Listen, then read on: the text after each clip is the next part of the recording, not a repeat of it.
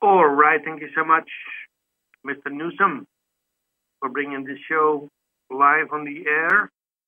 Happy Monday to you. My name is Gijs Minderhout, located in California. And we wait for Wynn and Teddy Brown, both located in Sedona, Arizona, to present themselves.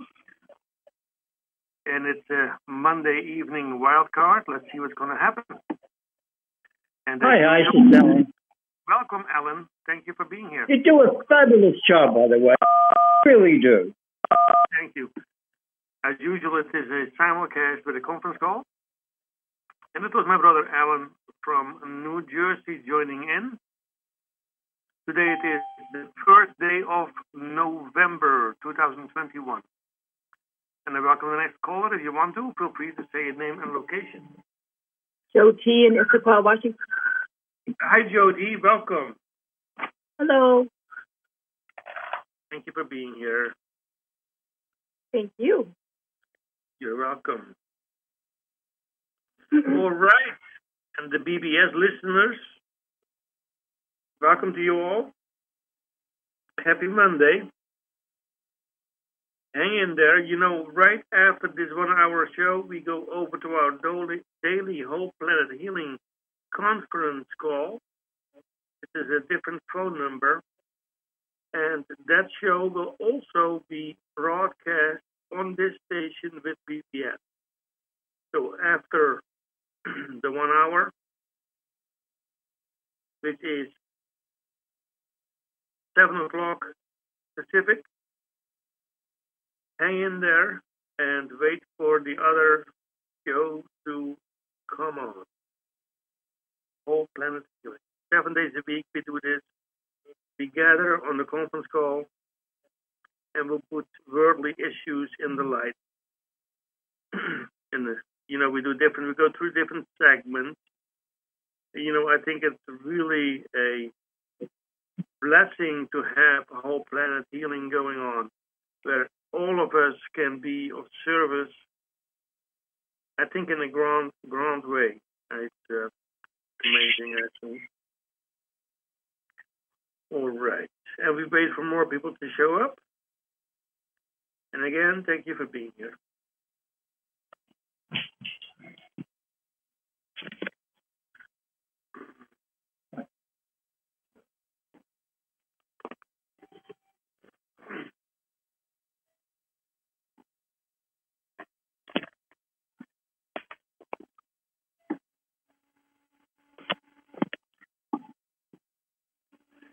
I'm going to say something rather than having a dead space. I got myself involved in 2009 with, I found Wynn and Message a Day online where I signed up for, and I received every day an email with usually channeling, parts of a channeling, and it really got me going. We have somebody else there. It was in 2009, and before that I thought, you live, you die, make the best of what's in between. And I didn't think God existed, but I have come to a complete different understanding. And, when you hang in here for a bit and you see what's being presented, to me, things started totally making sense. And I advise you do the same. Check it out and see if things resonate with you.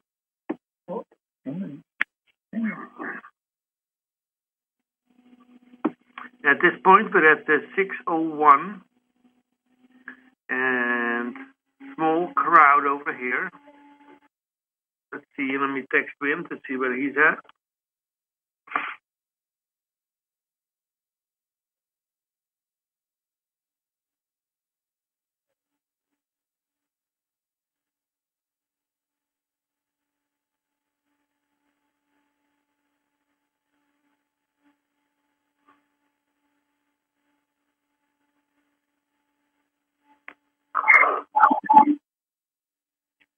Happy Monday.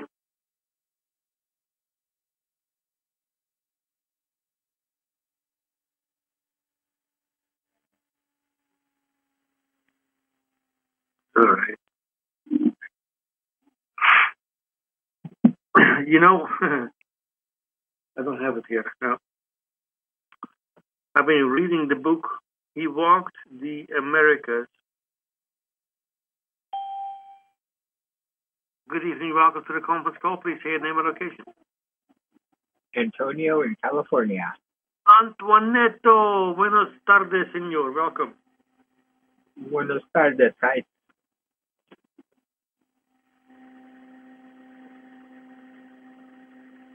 Do you hear that? No, what was it? Sounds like a vacuum in the background. We had someone else join in. Happy Sunday, happy Monday, happy what? Yeah, Monday. Please say your name and location. Hi, this is Terry. Welcome, Terry. Hi, Terry. Hi. Hello. Hi. Thank you for being here, honey.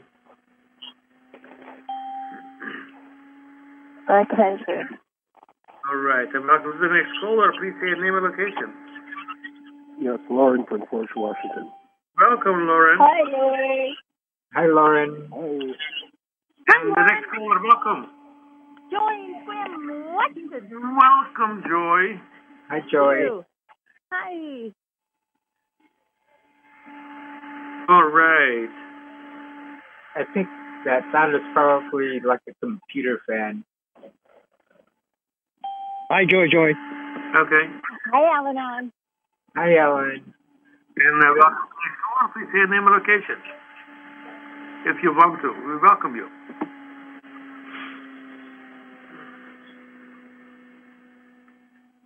All right.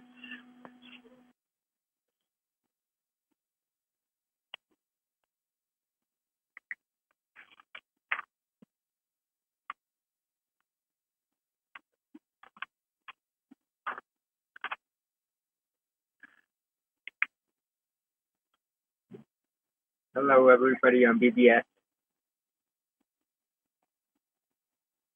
Is Wynn here yet? No, he isn't. He knows about it. He said he was getting right on, so he should be here. All right. Welcome to the conference call. Please say your name and location. And of course, only if you want to, we welcome you.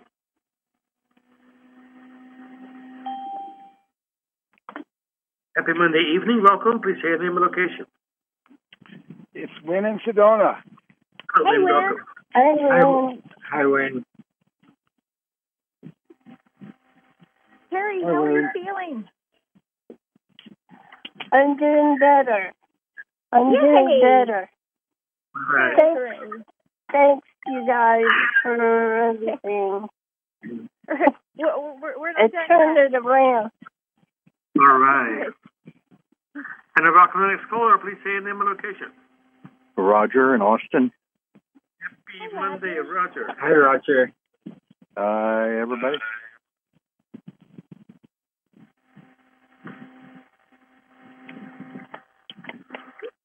When you guys see energy, what do you guys see? Colors or no colors? I see my voltmeter showing a number. Huh. What are you talking about, Antonio? Green with purple polka dots. Like if I look in the mirror, I could see my energy, but it just looks like wavy lines. Mm-hmm.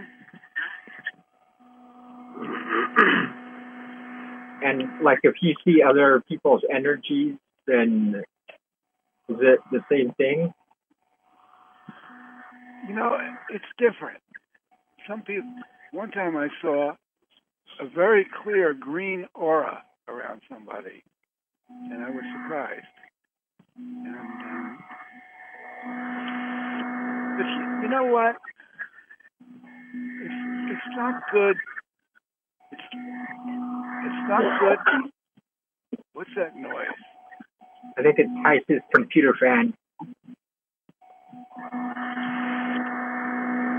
Terry? Terry?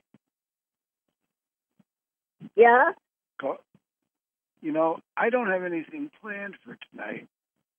And maybe it's a good night. We started this. Maybe it's a good night for you to share another one of your past lifetimes. Yay! Be quiet. I said, But yay! You got to tell me which one. Okay? Well, I'm thinking of one. The Tibetan one?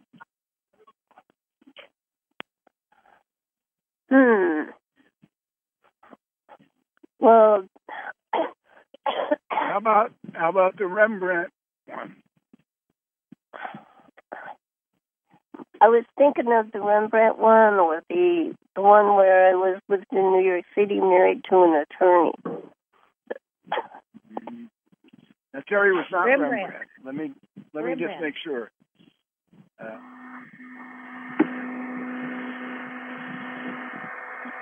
Are you the one where you were in New York City and you was the air conditioner guy? No, this was, that might be a good one.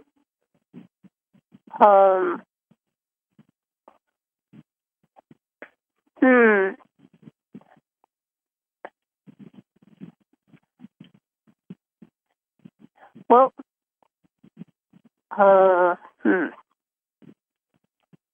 Sometime I would love to hear the Rembrandt one, whether it's tonight or another time. Uh-huh. Me too, because you might start talking Dutch. And then you would know.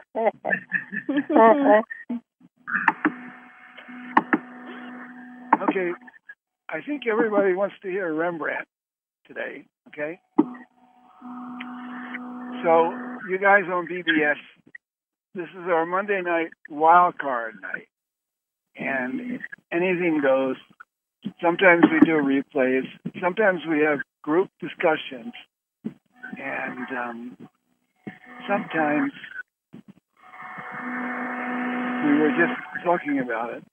Terry is the person who channels the Elohim and the rock group and whoever. And she has the ability, or let's just say she says she does, and I think she does.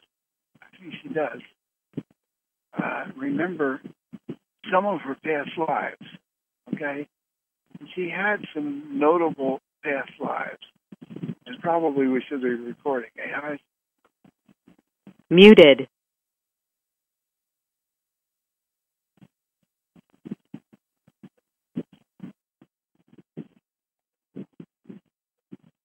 Are we recording? It is November the 1st. Here we go, Wynn. The recording has started. This is November 1st, 2021. Wynn and Terry in Sedona. And this is our wild card night. And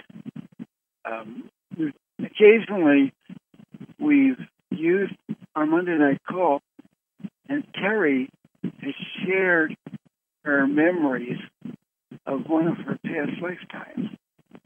And of course, she's had one of the things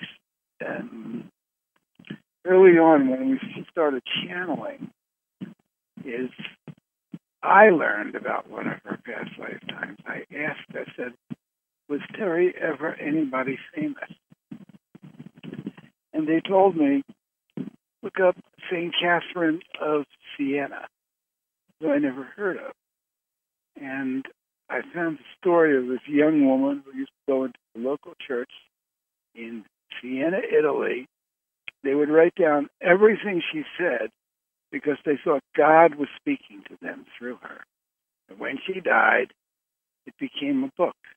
All of her messages, called St. Catherine's Dialogues with God. It became a classic of Catholic literature.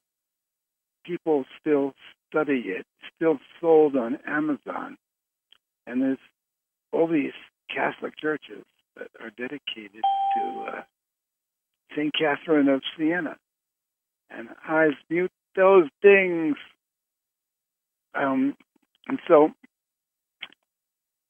and, Terry was the spitting image of St. Catherine. And she has really ancient memories. And, we talk a lot, and she shares things with me. People say time is an illusion, and everything happens simultaneously. So Terry remembers things before she came into this realm. She remembers things when she first came into this realm. And I think she just might be right. Certainly she was St. Catherine. And so either we're going to hear a good story or it's going to be actually something historic. And we all have past lives, and Terry thinks it's easy to remember them, but I don't think so. And Terry, why is it you can remember these, other people can't?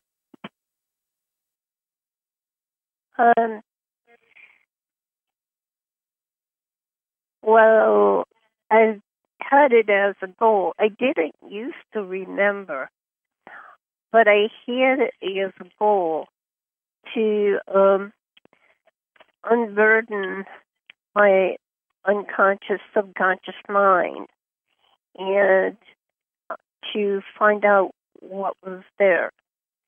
And it has led to amazing revealing discoveries, and among them is the memory of many of my past lives.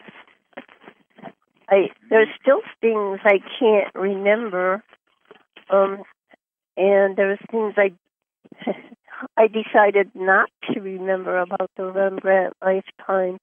Is one of the things that happens to me is if I get into a lifetime,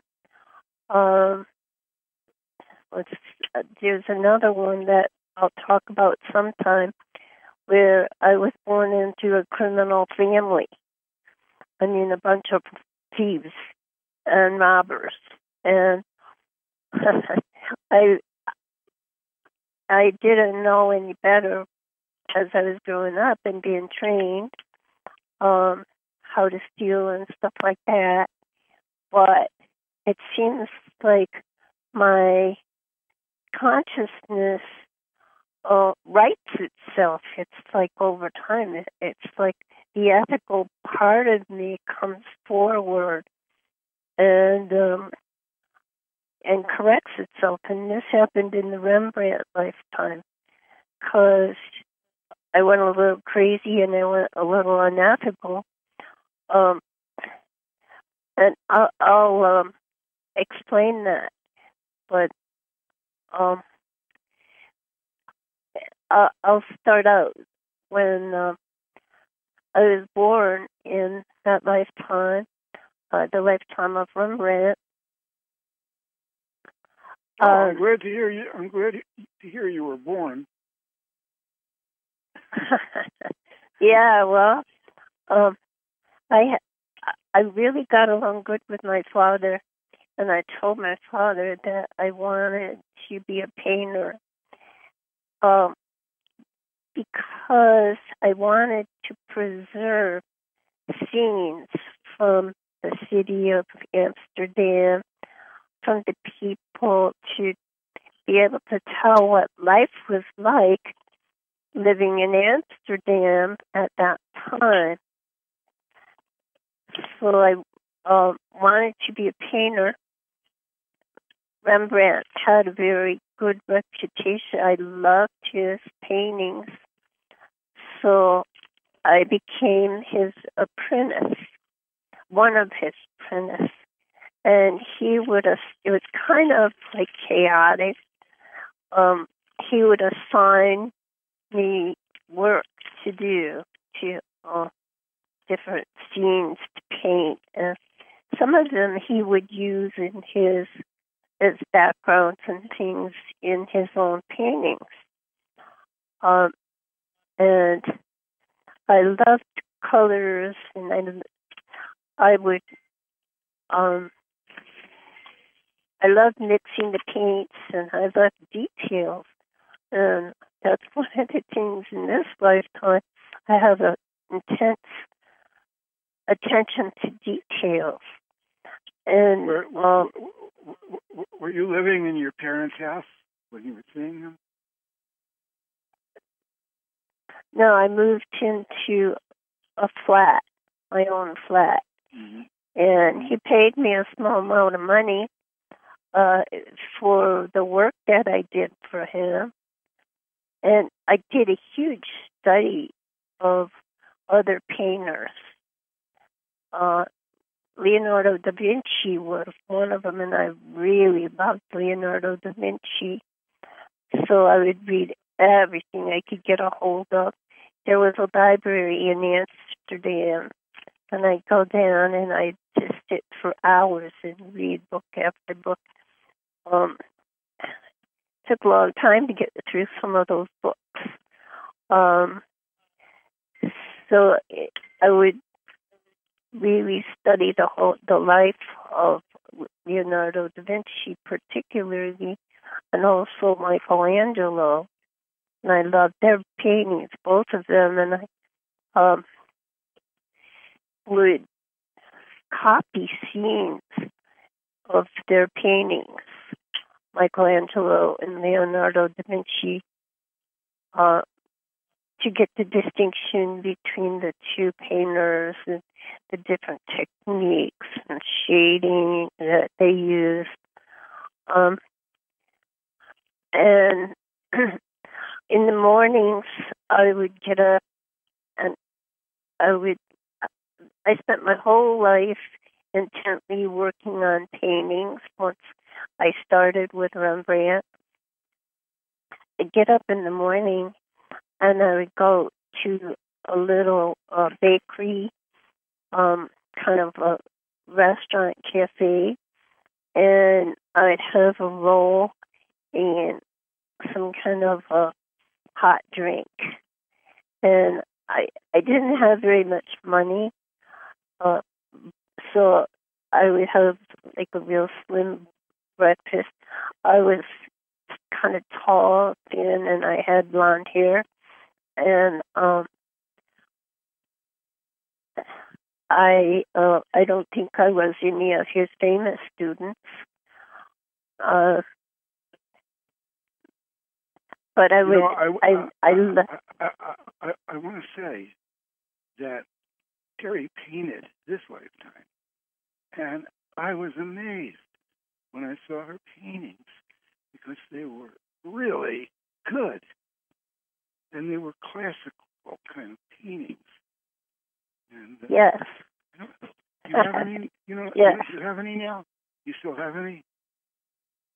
Yeah, it's like John sat on one of my paintings and ripped it, and I taped it up the back. I've got paintings in my storage. They're packaged, really packaged well for preservation. So you can't just go down there and look at them, but sometime we should go and bring them back. And we can auction them off. Oh, I don't know. I sold most everything I did. I didn't do a whole lot, but I sold one for $400 to somebody where I worked. I sold another. Did you study art this life? I did. I studied with a master this life. And, one of the reasons that I chose this life was because my mother was an artist. And I really got excited about that. I would watch her, before I was born, I'd watch her drawing. And she would be drawing illustrations for books. So, she did different illustrations of different bugs for some kind of it was what is it called, entomology book. And she worked for the University of Rochester. But she was really a good artist. And so when I was a little kid, I started painting, and she looked at it and she said, "Where are your shadows? You have no shadows on anything. This is awful." So anyway, I gave up for a long time when I was a kid. But getting back to the Rembrandt, what? She made you feel bad. She made you feel bad, right? Well, she really embarrassed me. Like I didn't know anything.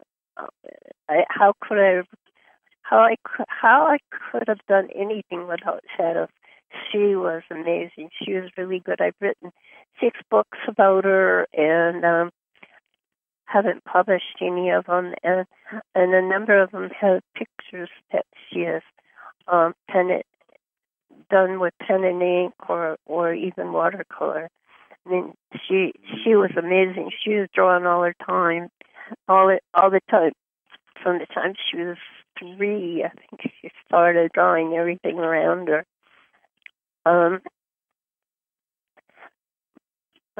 And she went to Berkeley and graduated in engineering and architecture and stuff like that. Mm-hmm. But question. Getting back to Rembrandt, what? Go ahead. Can I? Question is, did you know her in a past life, or did you just kind of move around in the astral and found her and said, "This would be a really good person to come into her family"? No, I found her in the astral. She was drawing so carefully and patiently, and I just adored her. And I wasn't even thinking of being her kid. I was just hanging around, watching her do these magnificent, detailed drawings. And so then, when she married my father and got pregnant and I became her child, it just kind of worked into that. Mm-hmm. I did it. There was just this huge affinity for her, and I just wanted to. It really made me happy to watch her drawing. So that's how I got it. I just happened to see her and her energy, and just adored it. That's how I got into this family. But that wasn't even my intention. Now, I met Terry's mother. There was a time way back when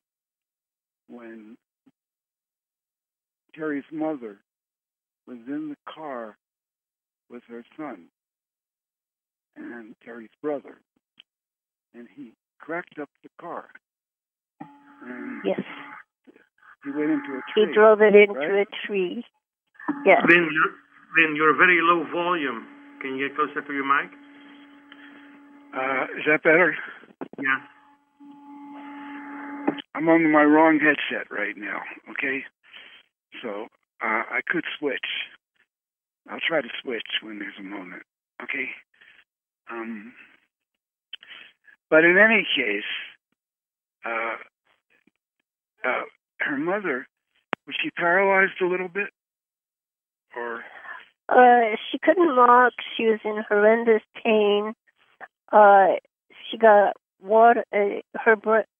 Got a concussion of the brain, and got water on the brain, and so she couldn't even talk. And so I went back to New York, and I bundled her up, and I took her to Mexico to a clinic, and had them look at her, and they diagnosed a concussion with water on the brain. Then I took her to LA and got a really good surgeon to do brain operation to drain the water off the brain. And then she started to come around, and she would have episodes where she could even walk a little bit and even talk a little bit.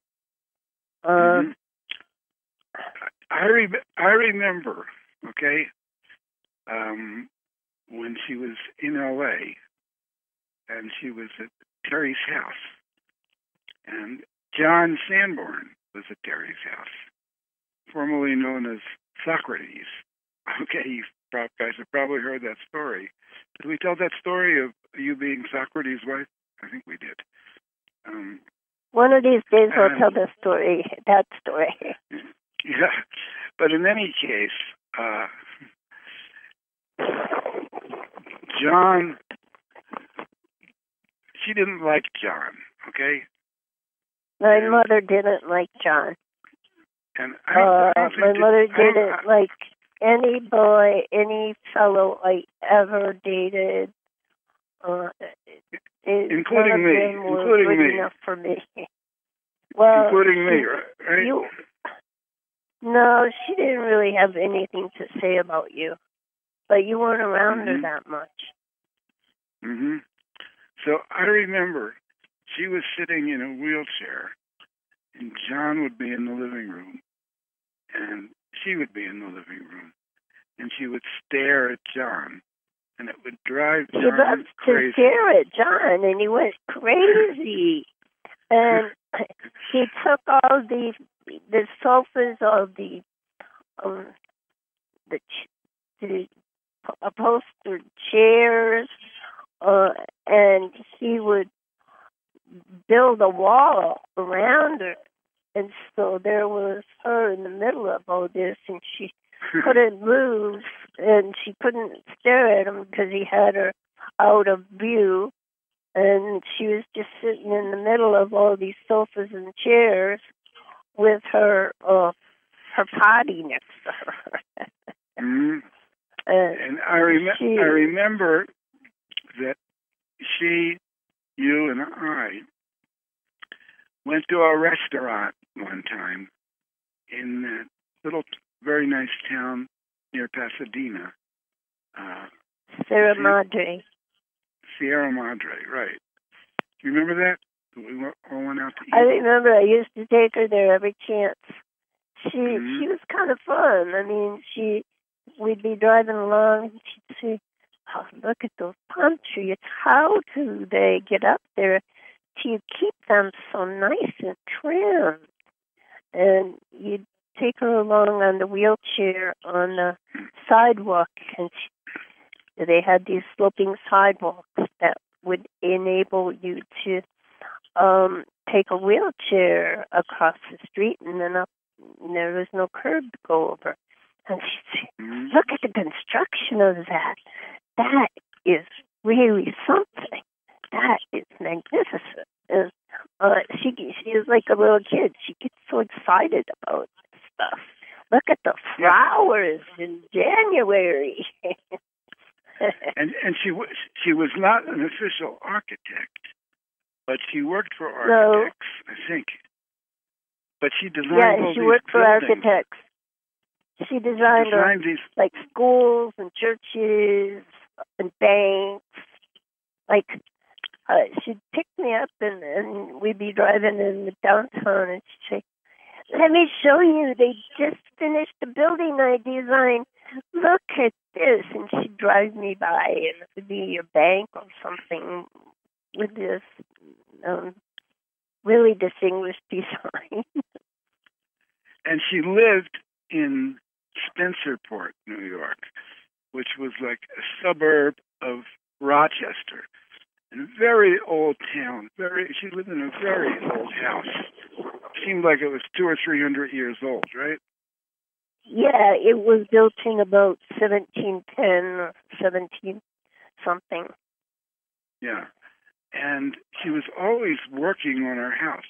She was a little old lady. and everyone in town knew her. Like one time, she was building the roof or putting a new roof on our house, right? And right. She was 88 years old, and she was up there shingling the roof. right. So she was really her own person, amazingly so. Definitely. Yeah, And, she would get very definite ideas. Like the church in town was very old. It was the first building ever built here, and it was very historically perfect. And they were going to put aluminum siding on it, and she said, "Don't do that, because when you put aluminum siding on in the sun, it's going to sweat, and it's going to decay the wood underneath. It's going to ruin your whole structure." And so the day they came to put the siding on, she was somehow got up on top of that tall church roof, and she was screaming at the workers, "You cannot put siding on this church." And they had to call some officials to get her down so that they could put the siding on. But she was very opinionated. But even in her late 80s, she was teaching at the local school. She had these quilts. She was beautiful quilts. And she would head up a group of girls, and they would make quilts for underprivileged children and all, orphans and stuff, and she'd make these beautiful quilts and have a whole gang of women that she would teach how to do it, and they'd make these quilts and make them available for charities. And she taught quilting at the local school when she was about 88 and 89, and she was really a go-getter. But we're moving away from Rembrandt. Okay, back to Rembrandt. Yes. So in the morning, I would get up, and I had my little flat, and I had kind of a sunroom on the side, and so it'd be real sunny in the morning, and I had all my painting canvases and easels out there. And I'd get up, and I'd go to this little cafe, and I'd order a muffin, something like a English muffin would be now, and I would order a hot drink, and I'd sit there and drink it and look at all the people and decide which ones would be the perfect subject for a painting. And I would, every day I would choose, and that I would picture that, the person, their portrait on a canvas. And I would notice their features, their coloring, and all about them. And I still do that today when I look at people. I look at them from an artistic point of view. I go to Coffee Pot for breakfast, and I look at all the people, and I think, which one would make the best painting, or how would that look on a portrait? So it's like things that you establish, routines you establish in a lifetime that are successful can carry over and bring joy in a later lifetime. Well, I did a series of paintings. I had a model, and she would come over and pose in this white dress, beautiful white dress. And this was like my centerpiece work. And she loved her paintings. She was just ecstatic. She would come over and just look at her painting. But I paid her. I couldn't pay her very much, but I paid her what I could to sit for me so I could draw it. And I didn't have a girlfriend, and I really just was devoted to painting. And but I really liked that girl. So I had finished a bunch of Rembrandt paintings that were of, I did them, but they were in the style of Rembrandt. And they were beautiful, absolutely beautiful, I thought. And then I was behind on my rent, and I owed money to the model, and I couldn't always go to breakfast, and I was getting kind of thin, and I would use the leaded white paint, and I would put the brush in my mouth to point it to get the exquisite details on the paintings, but that was giving me lead poisoning, and I was getting more and more diffused, and somebody is ringing the doorbell, but I'm going to ignore it. I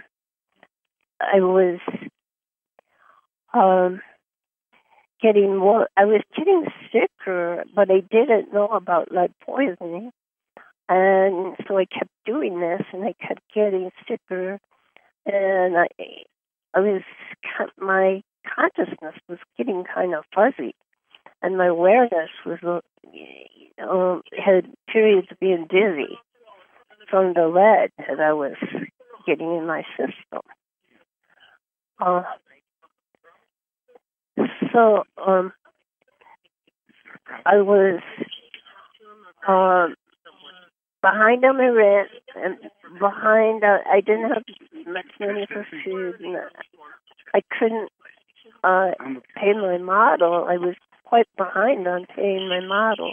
We're about to do a restraining order, just for the information. I had all of these paintings, and so I thought, I'm going to sell the paintings.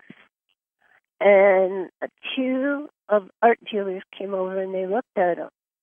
And the art dealer said that, wow, these are amazing paintings, and they got out their coin purse, and I will give you so much money for them.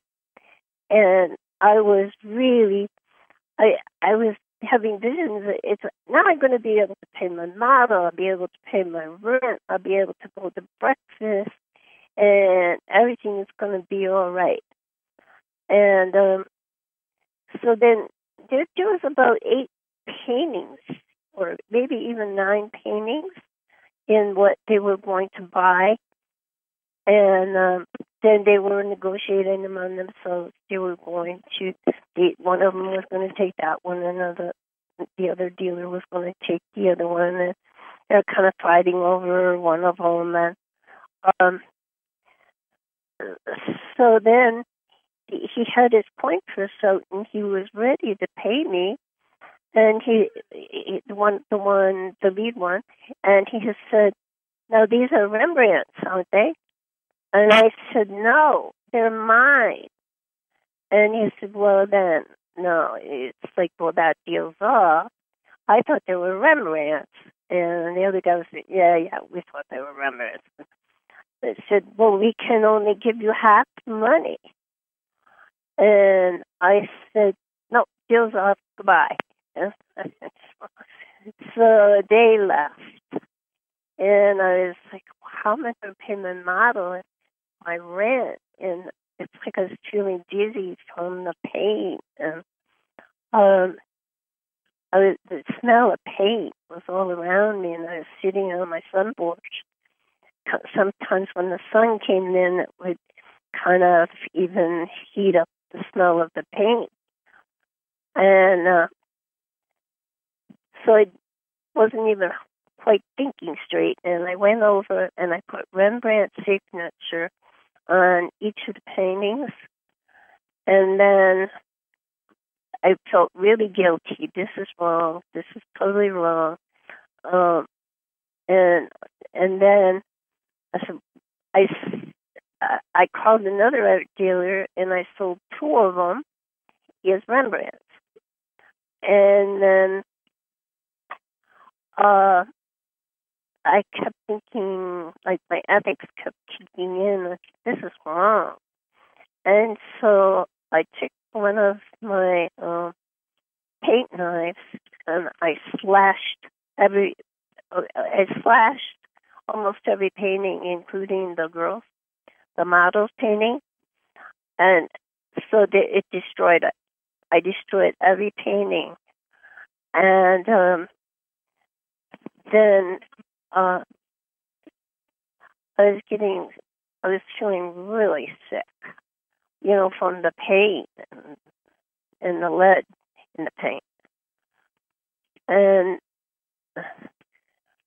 so then the girl came to the door, and she said, "Can I see my painting?"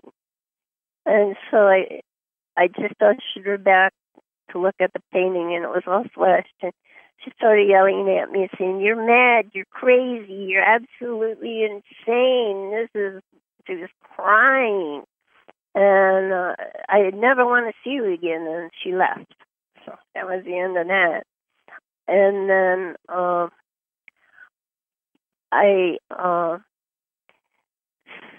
I just went and I couldn't sell them anymore. And I mean, I destroyed them, so I wouldn't be able to sell them. And then I just, shortly after that, I just died in my apartment. And then this lifetime, I was working across the street from the art museum in LA, and I went in and I was looking at the paintings in the Rembrandt section, and I thought, I looked across the room and I saw this painting, and I said, I painted that painting, and it has Rembrandt's signature on it, but Rembrandt didn't paint it, I did. And so then I walked across the room and I looked at it, and that's exactly what it was. This painting was thought to be a Rembrandt, and it has Rembrandt's name on it, but it wasn't painted by Rembrandt. It was painted by this other guy. And I looked at the name, and it had it was a Dutch name, and it had a lot of A's in it. And I thought, I don't even want to know my name. I still don't remember who it was, but I know it wasn't anyone that appears in books. Like, a lot of times you go on the internet and you see the students of Rembrandt. My name isn't listed under any of those, but that was my lifetime as Rembrandt, a student of Rembrandt, as a painter, because I painted all the time.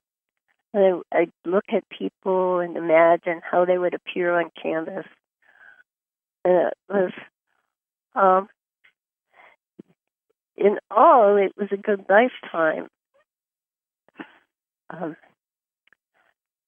So sometimes I think, well, maybe there would be an art person that would know Rembrandt and would be able to tell me who that person was that had the painting in the LA Art Museum. And, when I looked at it, I thought, I was as good as Rembrandt, but when I compared that painting on the wall with the other paintings with the paintings Rembrandt had done, I thought, well, I didn't do such a good job on that painting even, because I didn't feather out the reflections on the nose from the light. I didn't feather them out right. And essentially, that was the main thing wrong with what I painted, but it it didn't stand up to the extreme, beautiful fine tuning that Rembrandt had. So that was very interesting.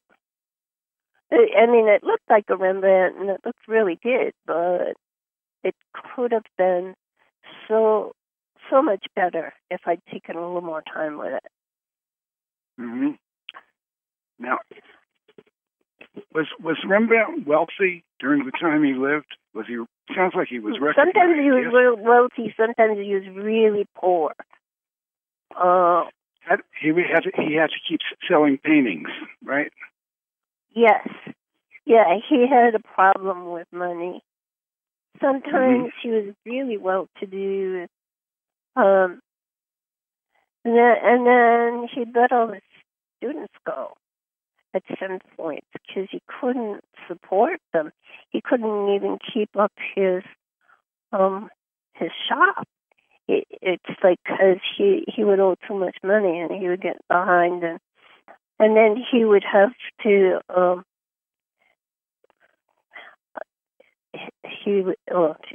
somebody's ringing the bell here. Hang on, so he would get okay.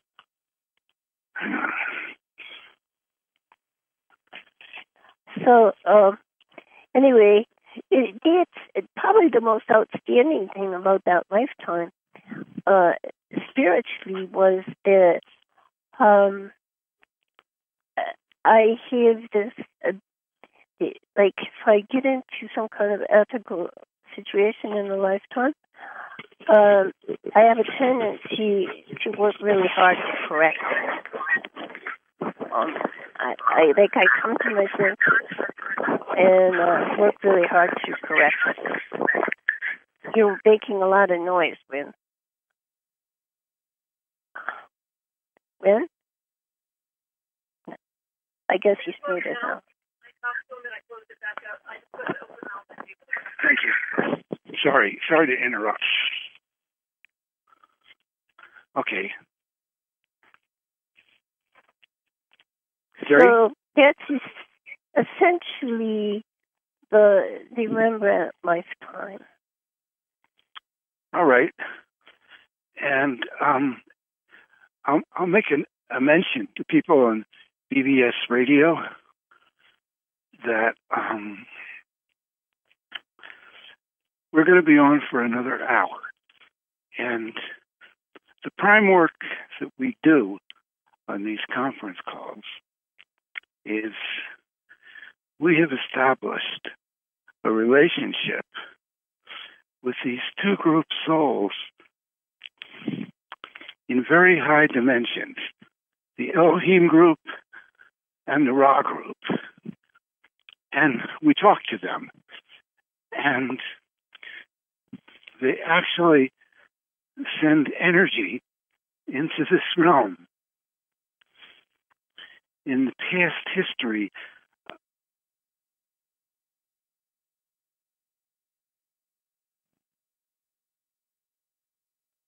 Can't hear you, Wynn.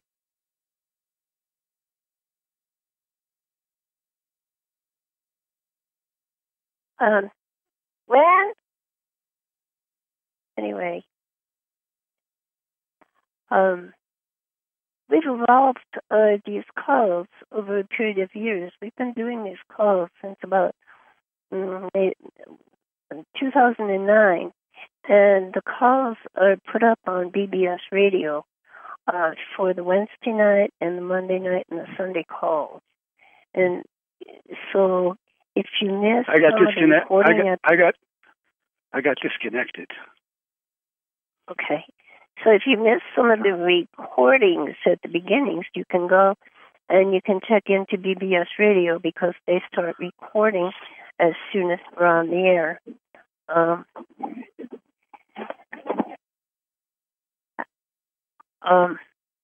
And I don't think you have to sign up anymore. I think the public can go in and can check out the recordings. Also, we have the spiritchannel.net, which we put these recordings from these calls up on the spiritchannel.net. And in some of the cases, we have transcriptions of them. Mainly back in 2010, 11, and 12, and 13, and when two people, Suzanne Hayes and Connie, were doing transcriptions. And then we haven't had as many transcriptions done after about 2013, 2014.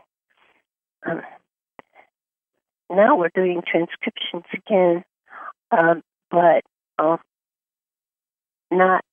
We've been doing a special series, the Law of One Made Simple series, which we're going to put out into a book, and another one would be how the universe was created. And Wynn has a book that he put out of the Elohim Want to Talk to You.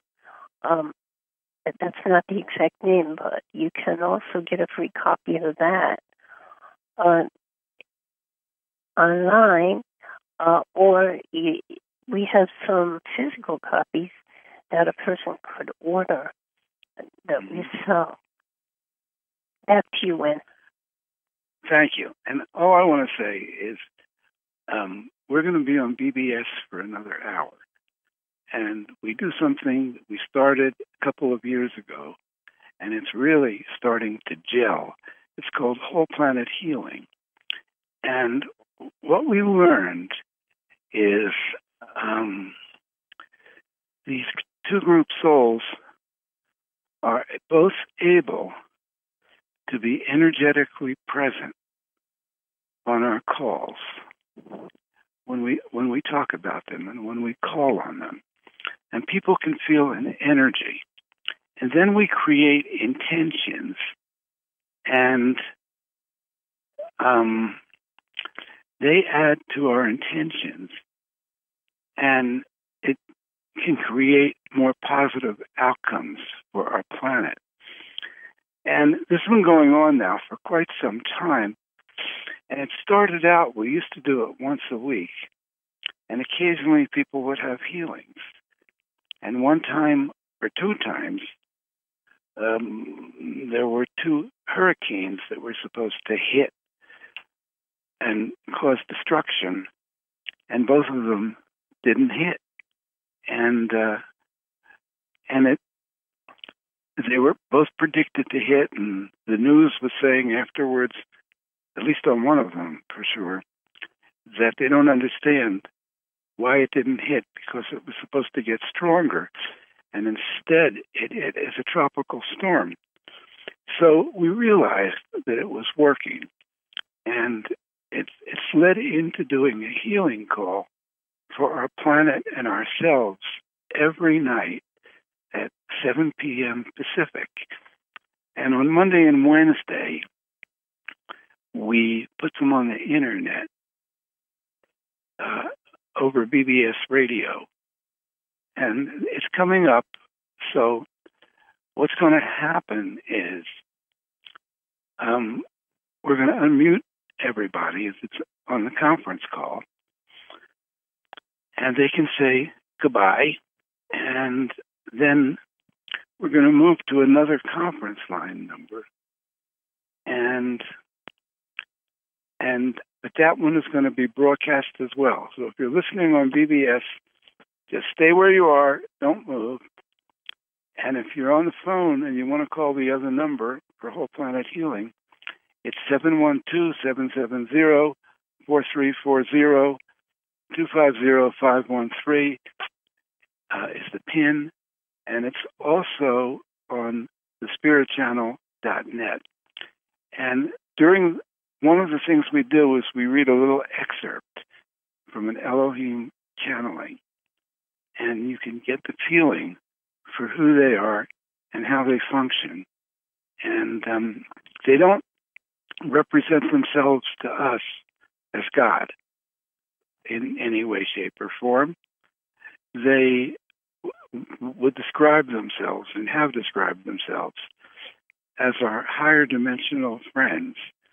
They have the ability to help us in things that we can't do for ourselves. So, Heis, do you want to unmute everybody?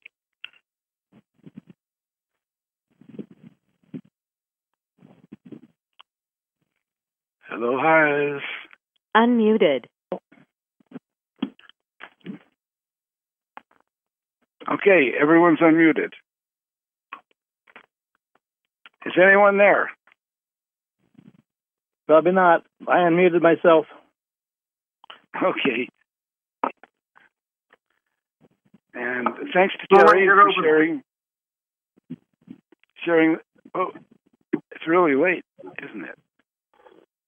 6:58. We're good. 6:58. Thank you, Terry. Thank you, Wynn. Thank you all for being here. And let's go to Whole Planet Healing. And if you're listening on the internet, just hang on. You'll hear a bunch of people checking on, and you'll see what we do. Okay?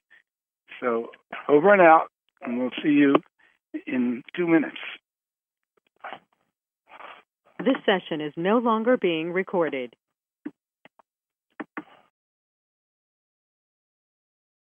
Hello, everyone. All right, you're on Welcome BBS to Radio. Planet Healing. Yay!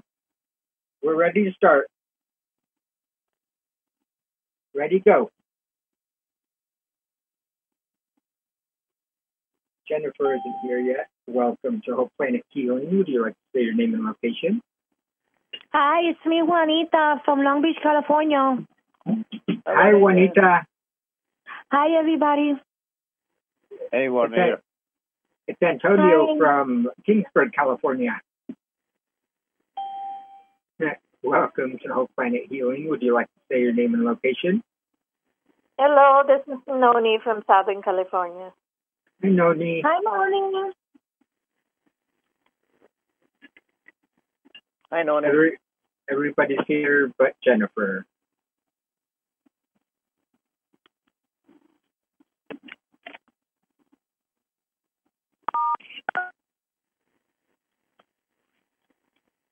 And Bonnie. Now, so we have somebody to take her place. Yep. Welcome to Whole Planet Healing. Would you like to say your name and location? Roger in Austin. Hi, Roger. Hi, Roger. Hi, Roger. Welcome to Whole Planet Healing. Would you like to say your name and location? Hi, Antonio. It's Jennifer from Greensburg. Hi, everyone. Hi, Jennifer. Hi, There you are. We're so happy to have you with us. The gang is I'm all so here. happy to be here. When will Thank be welcome to Whole Planet Healing. Would you like to say your name and location? Yes, it's Joy in Squim, Washington. Hi, Joy. Hi, Joy. Hi, Joy. Hi. When will be Bonnie for tonight? He will be Bonnie and Jennifer, I think. No, Jennifer's here. But I mean, it's the same for him. Oh, yeah. Or hey, Vin, you want to start early? 7:04. Bonnie, You're on a.k.a. PBS? Jennifer. Pardon? I said Bonnie, a.k.a. Jennifer. Oh, yeah. I always laugh when he does that. We're interchangeable. Actually, it's Jennifer, a.k.a. Bonnie. Oh, okay. You're right. All right. I thank you all for being here. And Vin, are you present?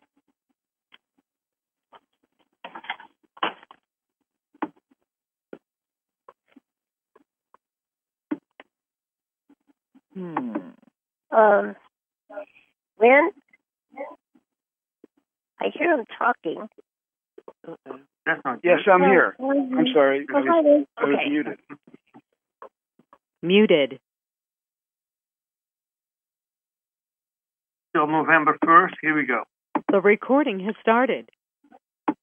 This is November 1st, 2021, Whole Planet Healing, a co-creative interdimensional exercise in group consciousness and creating miracles and more positive outcomes for our planet.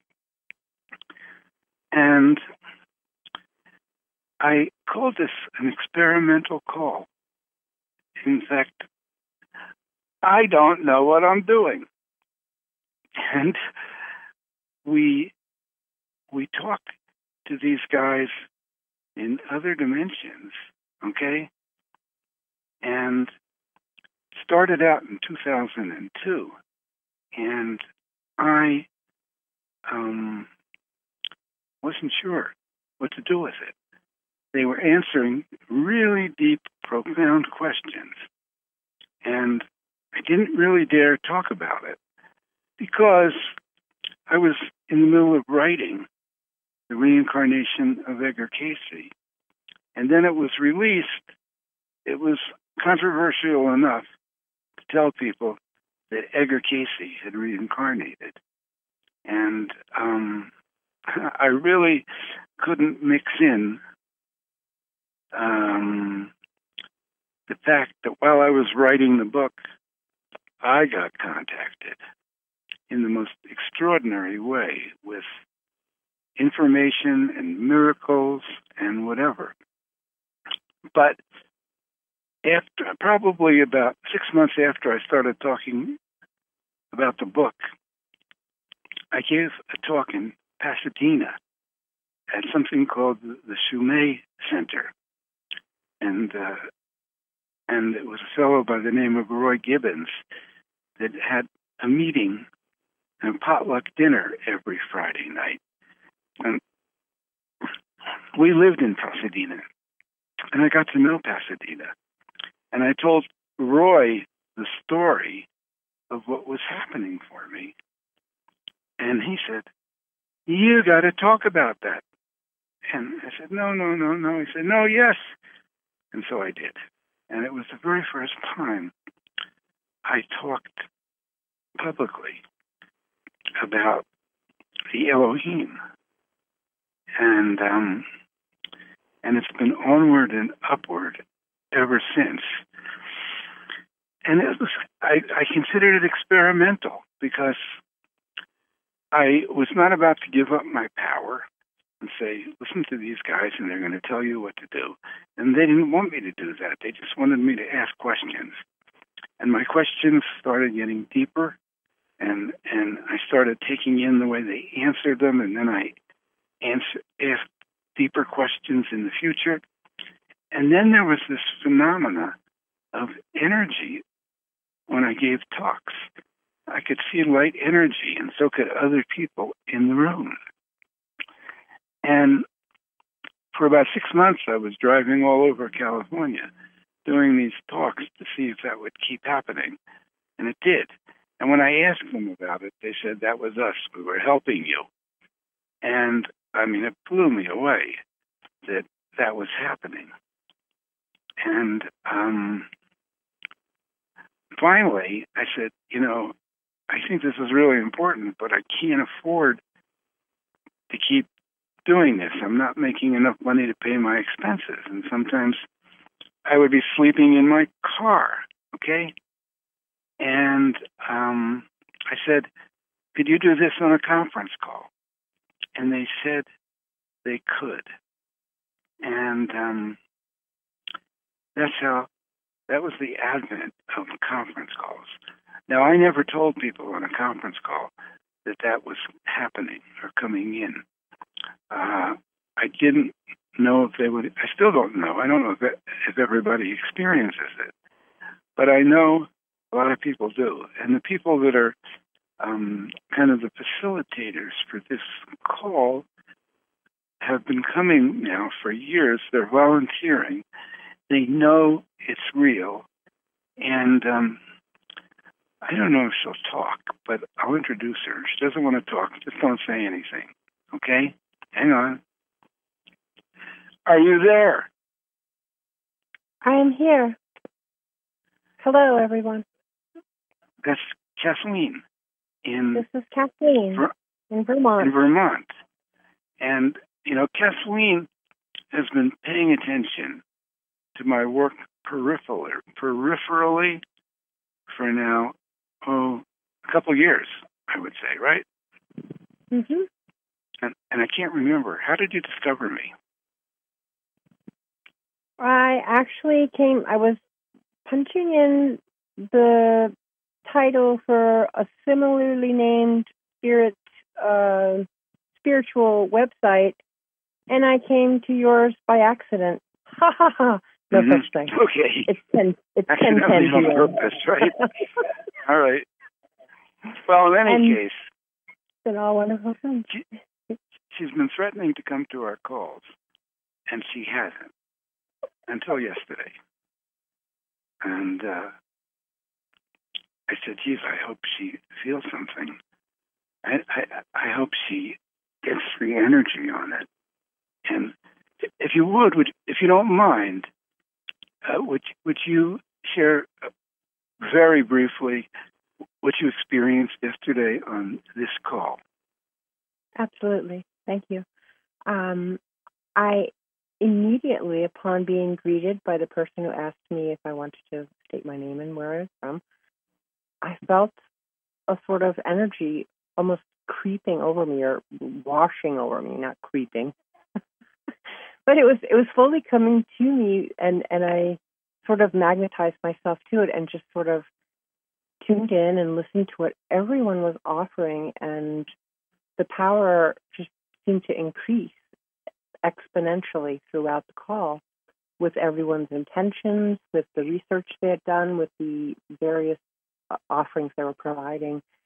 And I had been very unwell for some time physically, but my spiritual aspects are just booming, and I'm so very excited to be able to participate. And I did join another call at one time in which the very same feeling overcame me, and I was feeling much healthier at the time, and I think I was more able to access the energy because I wasn't focused on my physical discomfort. But at that time, same thing. I could feel the energy of not just the group consciousness, but and there is no separation, actually, I understand, but the other energies that are with us, that join us on the calls, were so powerful and so loving that I just felt quenched spiritually. So I'm back, and I don't plan on going anywhere. Thank you, Wynn. Well, thank you, and thank you for sharing. And thank you. And if somebody is listening and they don't feel that energy, Kathleen happens to be someone who's an old soul who's very sensitive. And some people, they have to come to our calls for a while before they feel that energy. And we have people, in fact, some of the people that are facilitating on this call were listening to our calls on BBS radio for a year or 2 years, 3 years, and finally they said, shit, I think this is real. And it was onward and upward from there. It is very unusual to give people the opportunity to make these kinds of connections without any kind of dogma or religiosity. But it's definitely come into the category of a religious type experience where you feel the oneness of everything. And I'm going to turn it back over to myself because tonight I am the guy doing the the transitions, okay? And in the early part of talking to the Elohim, I was trying to vet them. And I didn't know who they were. And I wasn't sure I could trust them. And so I asked them some amazing vetting questions. And it was like, over time, everything they told me that was true, but I didn't know it. I didn't have the experience of it. I had the experience. And then other people had the experience as well. So here is one of my vetting questions. And the question was, how can an individual have some personal experience that they are really having a connection with an interdimensional source, such as the Elohim?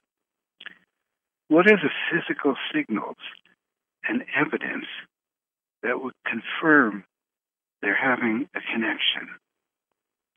Now, I believe this question was probably sometime in 2003, and it was before I had given a public talk where I experienced this, and the people in the room experienced it. So here was their answer. There can be a light appearing to the individual, surrounding and providing a loving space around the individual. It's a love light surrounding the individual, which the individual can sense. That is one of the first signs of connection. Secondly, if a person is directed to the light, an answer may form as if a thought in the seeker or the asker. One must use discernment in accepting an answer. If an answer does not fit your question or fit your recognition of what is right, you may have been contacted by a negative source which has intercepted the connection line. Do not ever pursue this, but reset and connect to the Elohim source or the Ra source. Which reminds me, Wynn, would you like to call in the light? Oh, thank you, Cecil. Well, we'll do it right after I finish this thing. Okay, just one more sentence. The thought will have a resonance within you of correctness. Do not accept an answer unless it resonates as a correct and informative answer. And I did this out of line. I don't usually do this. Bonnie usually reads something. And Cecil, what we do to start the calls is an invocation to bring the energies in, create a group consciousness, and create a protective energy around this group. And I'm going to turn it over to Cecil. We call this calling in the light. Thank you, Wynn. Father, Mother, God, the one infinite creator, we ask for the presence of the light to surround and protect everyone in attendance, including those on BBS radio, and any negativity be taken to the highest realms of light and be transmuted for the highest and greatest good of all concerned. We see ourselves in the flow of energy, radiating from the center of the universe through the galaxies, through our galaxy, the Milky Way, through our solar system, through the outer energy fields of planet Earth, through our bodies, and into the center of the Earth. Right now, we invoke a group energy connection with all those present who are open to do so, while maintaining the sovereign integrity of our souls. We invite those sources who are positive, service to others, honoring the law of one, to join with us. We create a protected space that only the positive has access to. Anything not of that nature must leave now. And back to you, Wynn. Thank you, Cecil. So the next thing we do is with Jennifer. And she runs down every day all the earthquakes and volcanoes that happened in the past 24 hours. And as she does this, we're going to be sending calm energy and requesting our sources to be working on this with the hope of reducing future catastrophes on our planet. And on that note, as she does this, just think calm energy on each location. And Jennifer, are you there? I am. Can you hear me? Great. Yeah. Okay. I invite everybody on BBS, if you're new to this, just follow along with us and enjoy the ride. I invite Mother Earth to join us in our quest around the globe, spreading calming energies in all the places that need it. And today we've had a very interesting day in the world. We always start out in Hawaii, and yesterday was a really calm day there. Today we had a little bit more activity. We had Pahala. When I checked a couple hours ago, there had been 58 earthquakes there. 3.0 was the largest. So that's still within the range of not being too worrisome. Now, Pahala is south of Mauna Loa, and this is in the lava field. There's just constant fractures through there. I believe they call that the slump. And then we're going to move towards Mauna Loa, which is a little bit north, and we did have a 2.1, and there were 5 up of it on the mountains. There are 5 events, all small, but nonetheless more than there was the last couple days. And then moving over to Kilauea, and nothing right in the volcano itself, but there is some activity down south of it, and that is there was a 2.5 in that area. So, and there was also one in the sea. This has 2.2. I don't know how to say this Hawaiian word, but it's in the sea, and it is south of the island, and it several times it has had an event. So I'm assuming, well, there's a reason under there why it's doing that. Let's just take a real quick moment and send calm down to this region. Mother Nature has to do what Mother Nature has to do.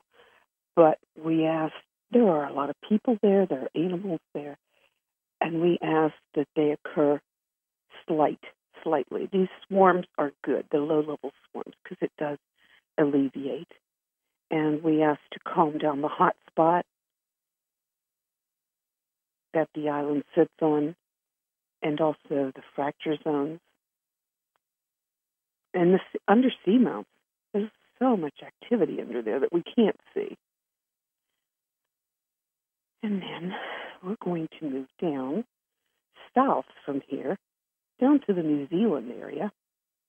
And since I've been checking the North and South Islands, I've noticed they tend to run in the threes. It's no big deal.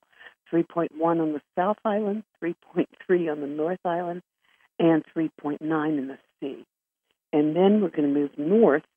The fracture, or the fault line that runs through New Zealand, runs right up through both of the islands, and then up to the Kermadec Islands. There was a 4.4. A little bit further north, we come to Fiji, 4.6. A little bit further north of that, Tonga, 4.8. And now we're going to continue westward, and we come to the Loyalty Islands, and we had a 5.0. And then continuing along that line, we had a 4.6 in Vanuatu, 4.4 in Papua New Guinea. And then we come to Indonesia. Indonesia today, way out on the crescent, in an area called Sinabang, there was a 6.0 and a swarm of rather large in size seismic events. So I'm speaking of like 5s and 4s. And then we also had a little bit of volcanic activity there. We had Ibu, Merapi, and there is a camera on Merapi, and it does have lava flowing down the sides. It was very pretty today, actually. And then we're going to turn towards the north, and we're going to come up to Japan, where there wasn't a whole lot of anything going on today. We had 3.8.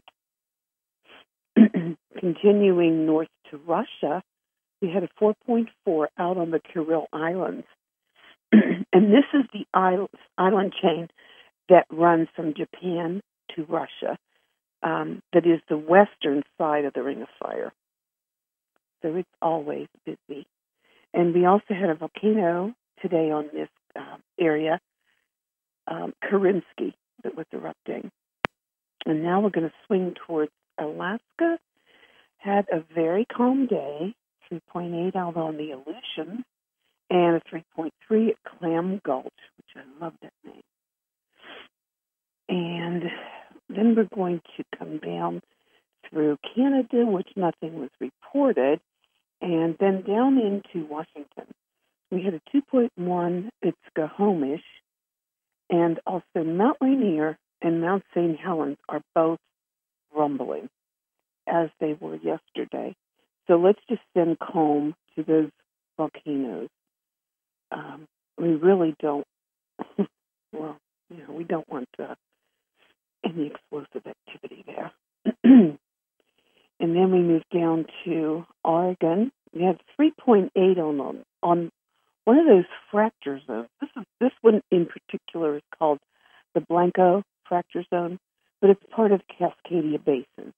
And this is that location that's always under duress. And then we come down into California, where we have the geysers.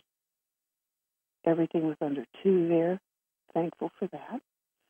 The San Andreas Fault. We had a 2.6 in the sea, very close to San Clemente Island. And then we also had the Walker Swarm, which has calmed down today, and Ridgecrest Swarm, which we did have 2.2. That was about all for California.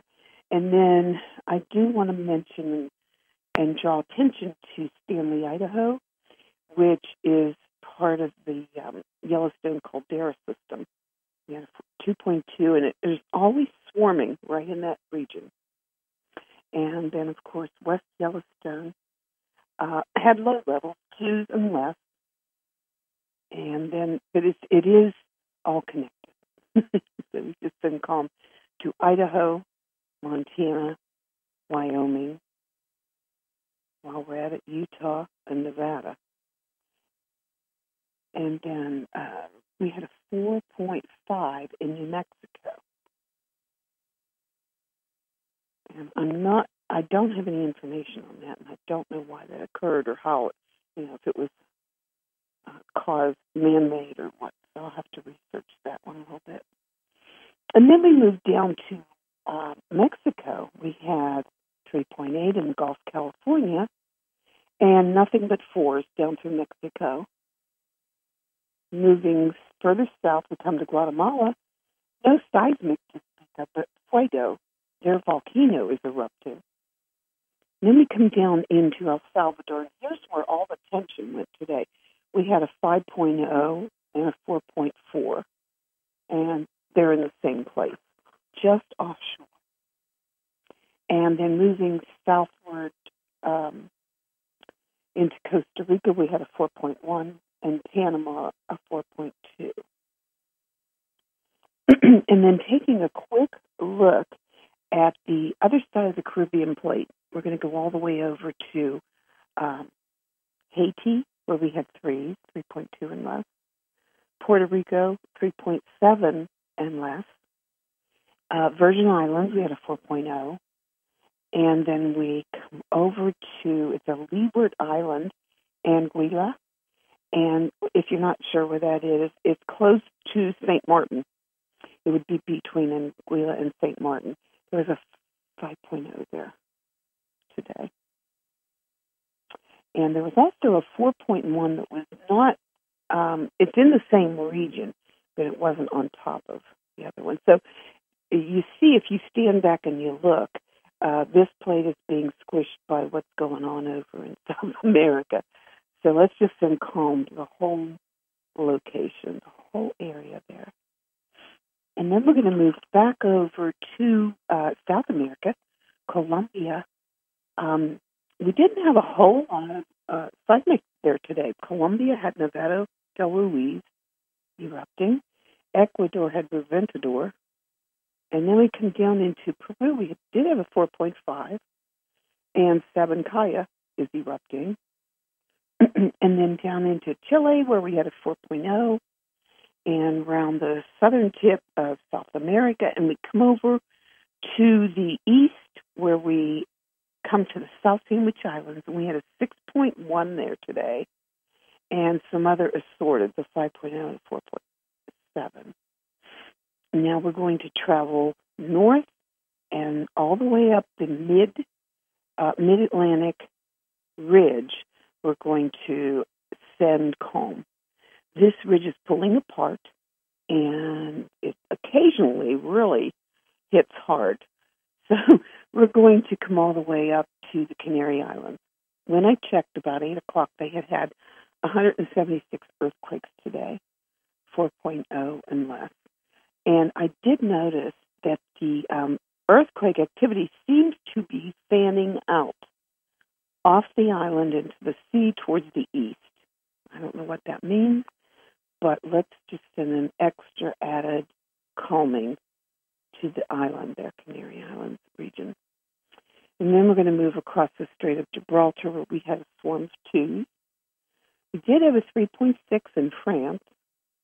Italy just had 2s. 3.7 in Greece, 3.6 in Turkey. And then south of Turkey, we have Saudi Arabia, and then south of that, we have Yemen. Just south of Yemen, we have the Gulf of Aden, and there was a 4.5 there. That is a fracture zone there. It's quite precarious, let's say, and prone to seismic. And then we come a little bit back up north to the Caucasus region. It has 3.8 and 3.9 in Iran, and a 4.7 in China. And that brings us back to the point of origin, which is really the Ring of Fire. And I just want to say thank you to everybody. And if you're new to this call, I hope you enjoyed this little venture. We do it every night, and Mother Earth joins us, and we just spread our calm around. Thank you very much. And back to you, Wynn. Thank you, Jennifer. Now we're going to open up the mics so that anyone on the call, on the conference call, can put any issues that they are noticing on the planet right now that we don't have the attention of. They can put that into this field of energy for positive outcomes. We can't promise positive outcomes. We have had many conversations with our sources, and they've explained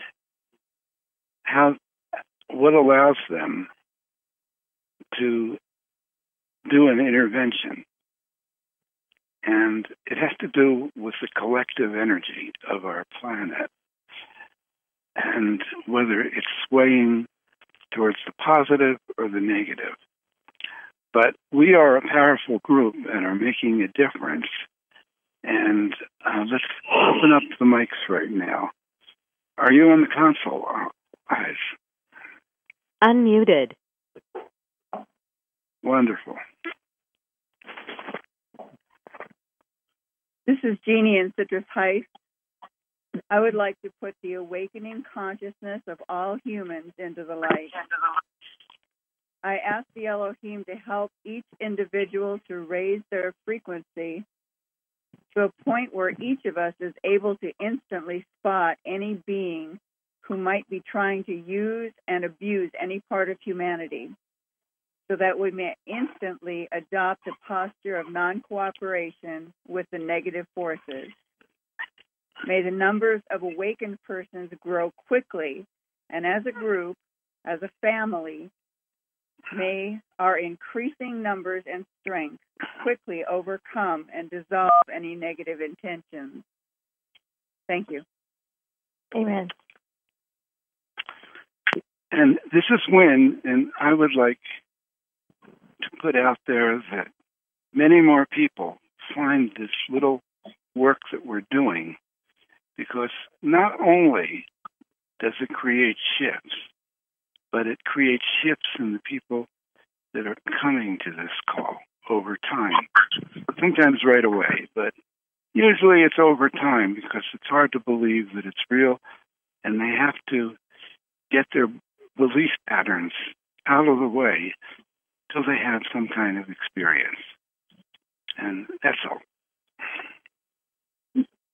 Tom in San Jose. Oh, go ahead. Go ahead.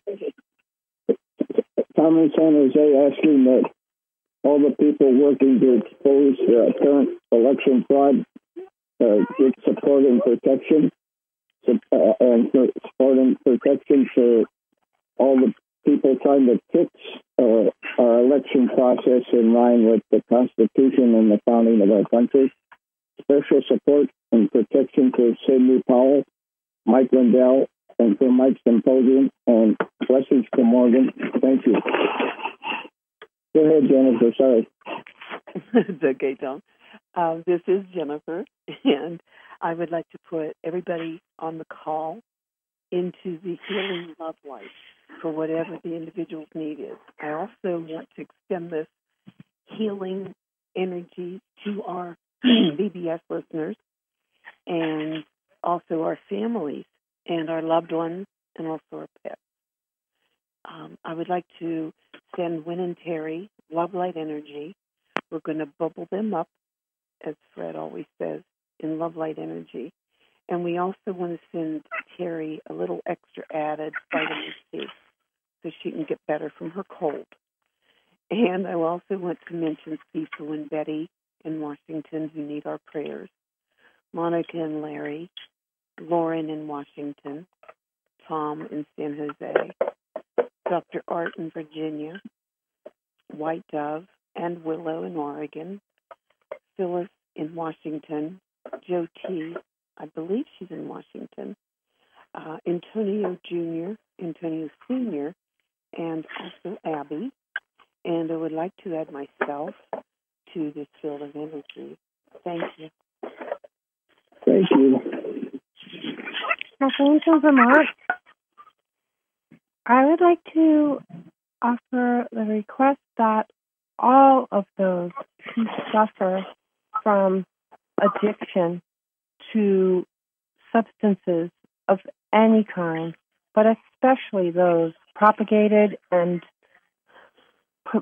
pushed on the general public instead of appropriate love and care and treatment, that these individuals be put into the light and be raised up and freed from this horrific scourge that so many of our young people are dying from, and that many of us older people who have had pain for years suffer the effects of by virtue of needing to use some of these substances. Thank you. Yes, very good. Beautiful. Muted.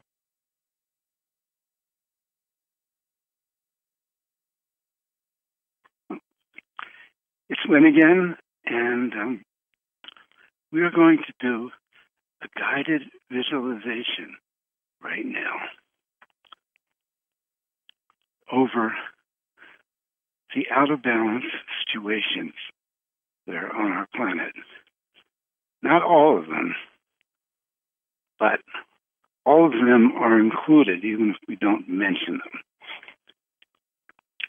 And we just use our imagination and imagine we have a group energy, that we have reached above our normal human consciousness, and we are meeting in a dimension where we are one. And we're not gone there. We're just there for this few moments of this call. And that our sources are also part of that energy. And we're going to surround our planet with this group energy. And we are going to beam down love light energy, Christ consciousness energy, to the surface of our planet, every square foot, and ask that anywhere that energy can be received, that it be done so, and it support all positive future for planet Earth. And we emphasize the humans who we call them service to others, not perfectly, but majoritively, who are in their own way making a difference to lifting the consciousness of our planet. Those people that have group meditations, those people who are inventing things to make free energy available, those people who are standing up and revealing all the inconsistencies that are happening in our media and our government, and those people that just go out in the world and radiate love and can smile at strangers. And all of us can be one of those people as well. We go to the children of our planet and the young people who are most sensitive to this energy, but still not very wise, most of them. And we ask, as they get older, they can get wisdom and still connect with this energy and be part of the forward movement of the upliftment of vibration on planet Earth. We go to the trees and the plants and the grass and the flowers, everything that grows from the ground, that picks up the energy of higher realms through their leaves, moves it through their branches, their trunks, their stems, and their roots into the earth.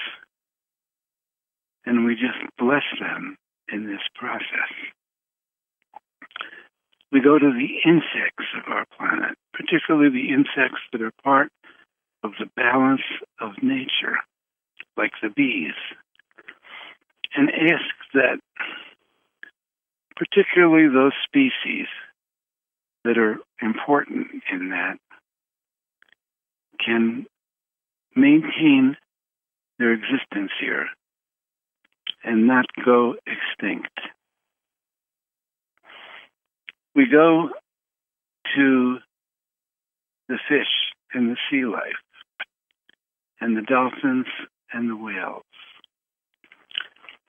Now we take this energy that we're radiating and we move it through the surface of the earth into the energy field of Mother Earth herself. And the earth, it is alive. The earth can think. The earth can make decisions. And the earth can suffer because the earth has to process all the humans on her surface and their activities, like nuclear explosions, like fracking and deforestation.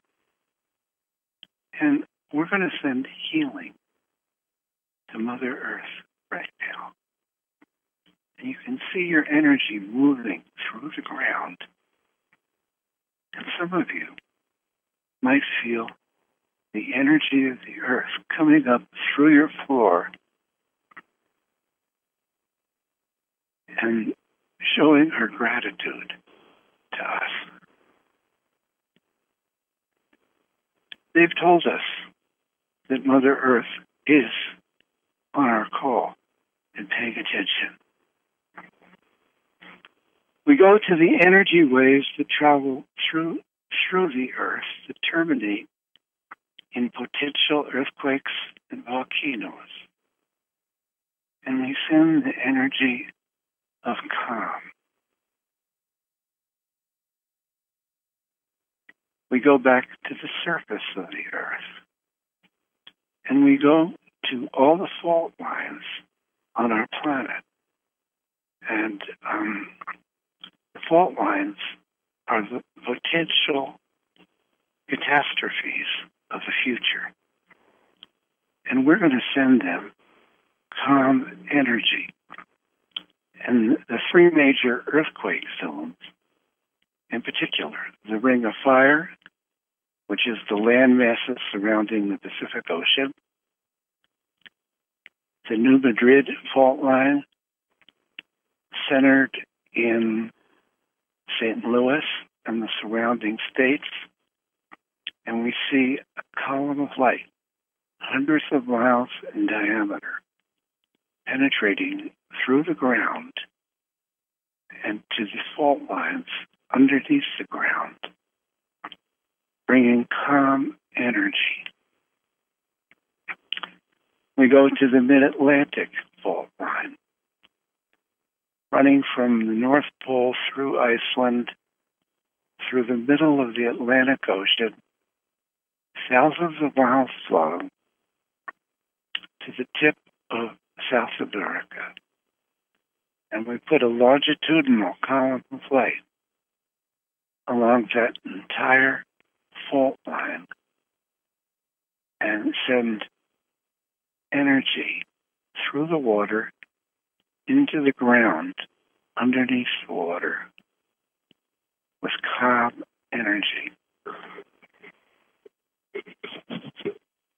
Any other fault lines and potential volcanoes, potential earthquakes on our planet, we asked our sources to help find them and to help bring calm energy to every one of them.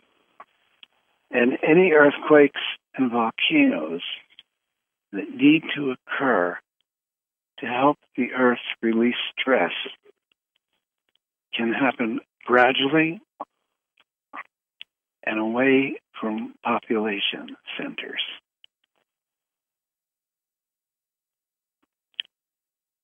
We go to all of those activities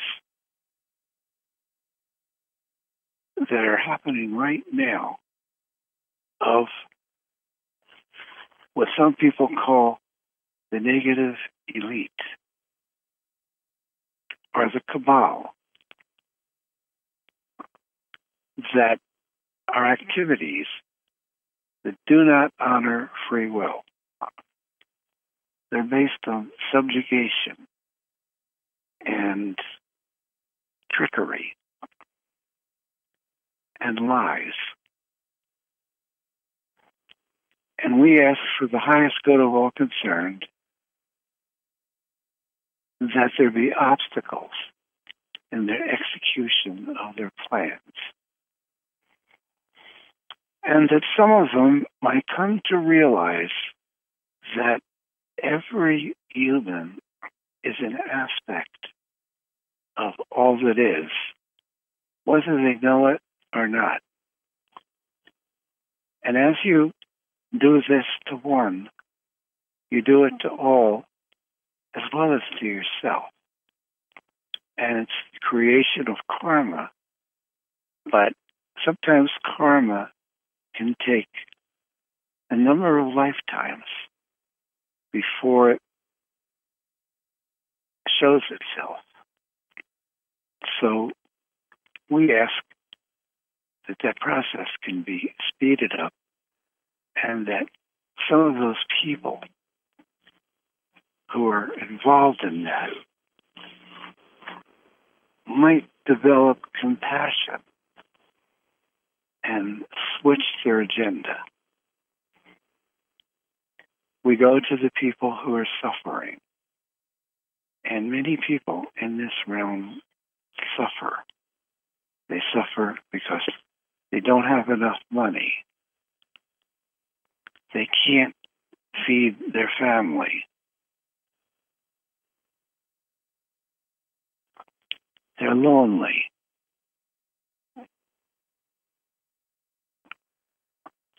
And they're being abused one way or another in a relationship or by just the circumstances that they have to cope with, where there's not enough water and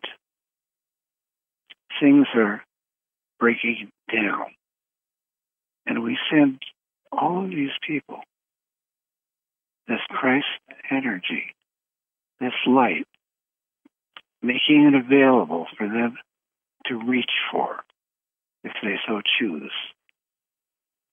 And we ask that the causes of suffering can be eliminated when it's for the highest good of all concerned.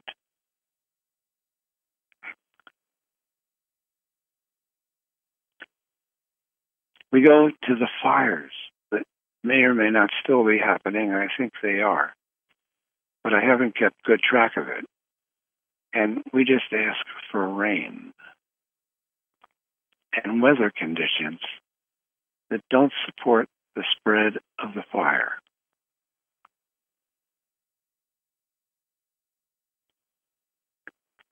We mention Afghanistan, and I don't know how to ask for that to be resolved, but I know that many people are in danger.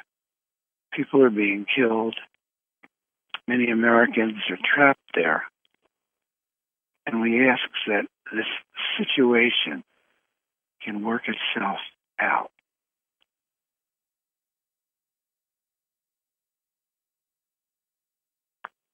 And we ask for all these immigrants that are being allowed into our country as a circumstance that needs to be worked out. There's some weird agendas connected with it.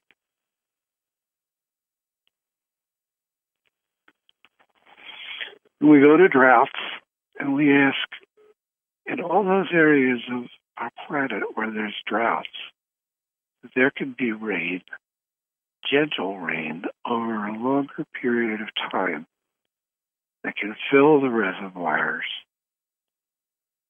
and water the plants, and in particular, populated areas and places where animals are dependent on water to survive. We go to the governments of our planet, and we ask for qualities of leadership that if we can't have them now, that they will come in the future. And qualities of leadership that make people feel safe and cared for. Qualities like benevolence, compassion, wisdom, courage, integrity, and ethics. And we ask that those countries who are adversarial with each other can find ways and means to settle their differences without violence, and also groups that are adversarial, that may even be in the same country. We go to interventions, and we ask, our realm is protected from nuclear weapons going off. We ask for transmutation of toxic materials. And we mention coronavirus and its variations. We ask for strengthening of the immune systems of humans. And we ask for transmutation of toxic materials in vaccines, anything, in food, air, water, or medicine, which is toxic, that it be transmuted and rendered harmless. We now bring this energy back to ourselves. We see the flow of love, light, Christ consciousness moving through the universe, through the galaxies, through our galaxy, through the outer energy fields of planet Earth, and landing on our own rooftop, where we have an energy filter that only lets positive energy through. And if we're comfortable, we invite this energy into our home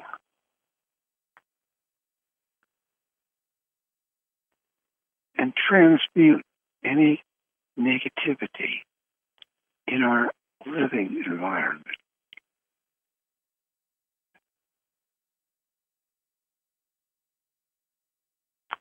Turning our environment into a sacred space.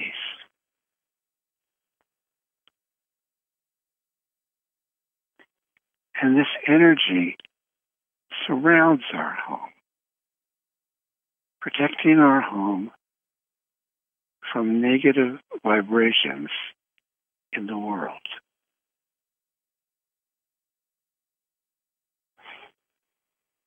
And finally, we bring this energy into our own bodies, coming in from the top of our head, moving down through each chakra, opening it up, expanding our energy field, breaking down blocks, healing us where we need it, activating our DNA.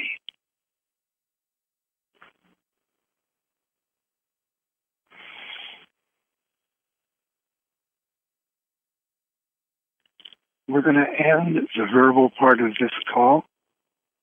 We're leaving the lines open.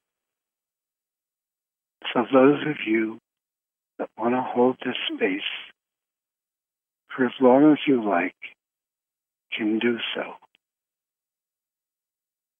When Terry and I speak to the Elohim and we're finished a conversation, they say, we leave, but we do not leave. And that means they're available 24/7. And they're going to be on this call for those of you who want to hold the space in silence. I thank everybody for being here and helping us hold this energy. I welcome anyone who's new on the line, and we hope you'll check back again. And on that note, we're going to bring this call to a close. We'll see you the next time. This session is no longer being recorded.